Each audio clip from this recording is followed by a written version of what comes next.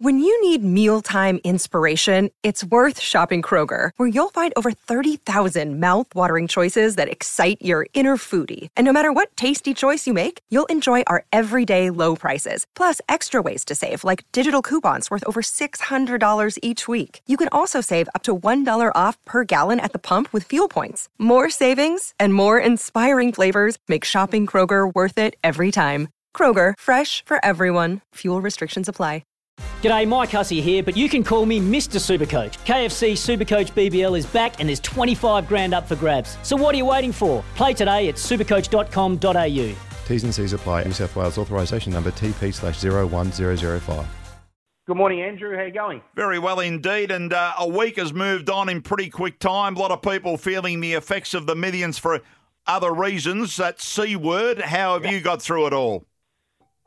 Coming out the other end now, I think, Andrew. So the voice is still a bit rough, but it's been a long week. But as I say, there's light at the end of the tunnel, and certainly this meeting today at Doomben's a little bit different class-wise to what we saw last week, that's for sure. No doubt. Always intriguing when we see some 2-year-olds debuting like we'll see in that first race today. We're on a soft 7.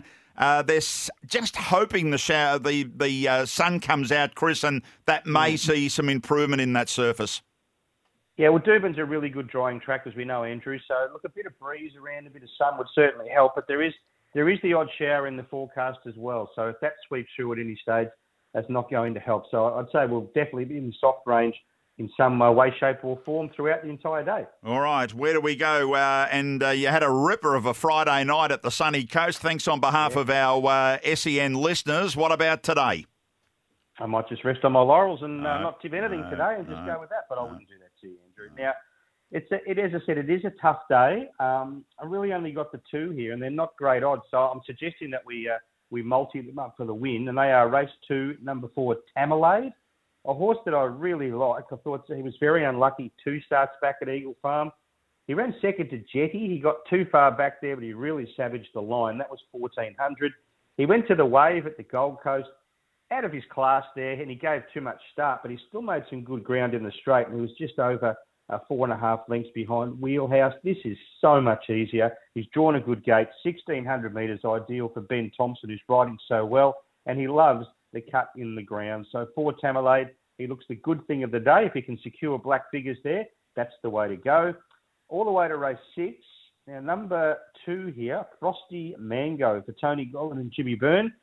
2 starts this time in. First up, second behind Muschielli, the stablemate, and then second at the Gold Coast on Wave Day behind Starman. No match for Starman, but Starman's a good horse, as we know.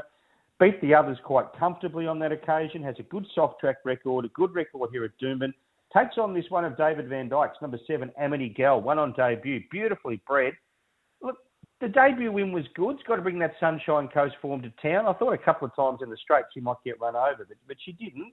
But she has to improve, whereas I think Frosty Mango, there's plenty to like about the run she'll get and her form leading into this, and it's stronger form. So I'm with that as the other good thing. As I say, no massive odds about these, but it's just one of those days. So race 2, number 4, and race 6, number 2, go the multi. Yeah, Tamerlade, around the $1.95, $2. We'll wait and see what happens there. And Frosty Mango at around the $2.40 as we speak. We know how strong every Saturday the Gollan stable is, Chris, but Michael Costa's got the Ritz lining up in the last race, that Class 6 plate. Can he separate those horses like Pilatus and Glitter Strip today?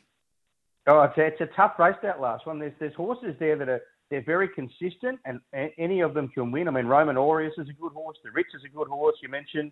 Paladas, Fleet Dove's beautifully in at the weights there, down the bottom of 54 kilos.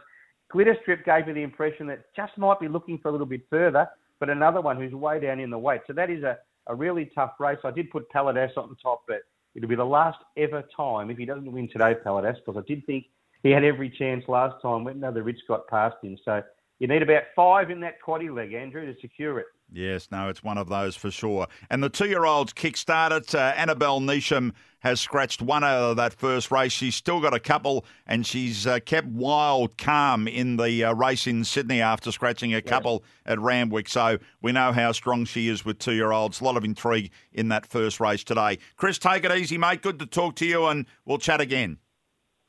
Good on you. Thanks, Andrew. Have a good day.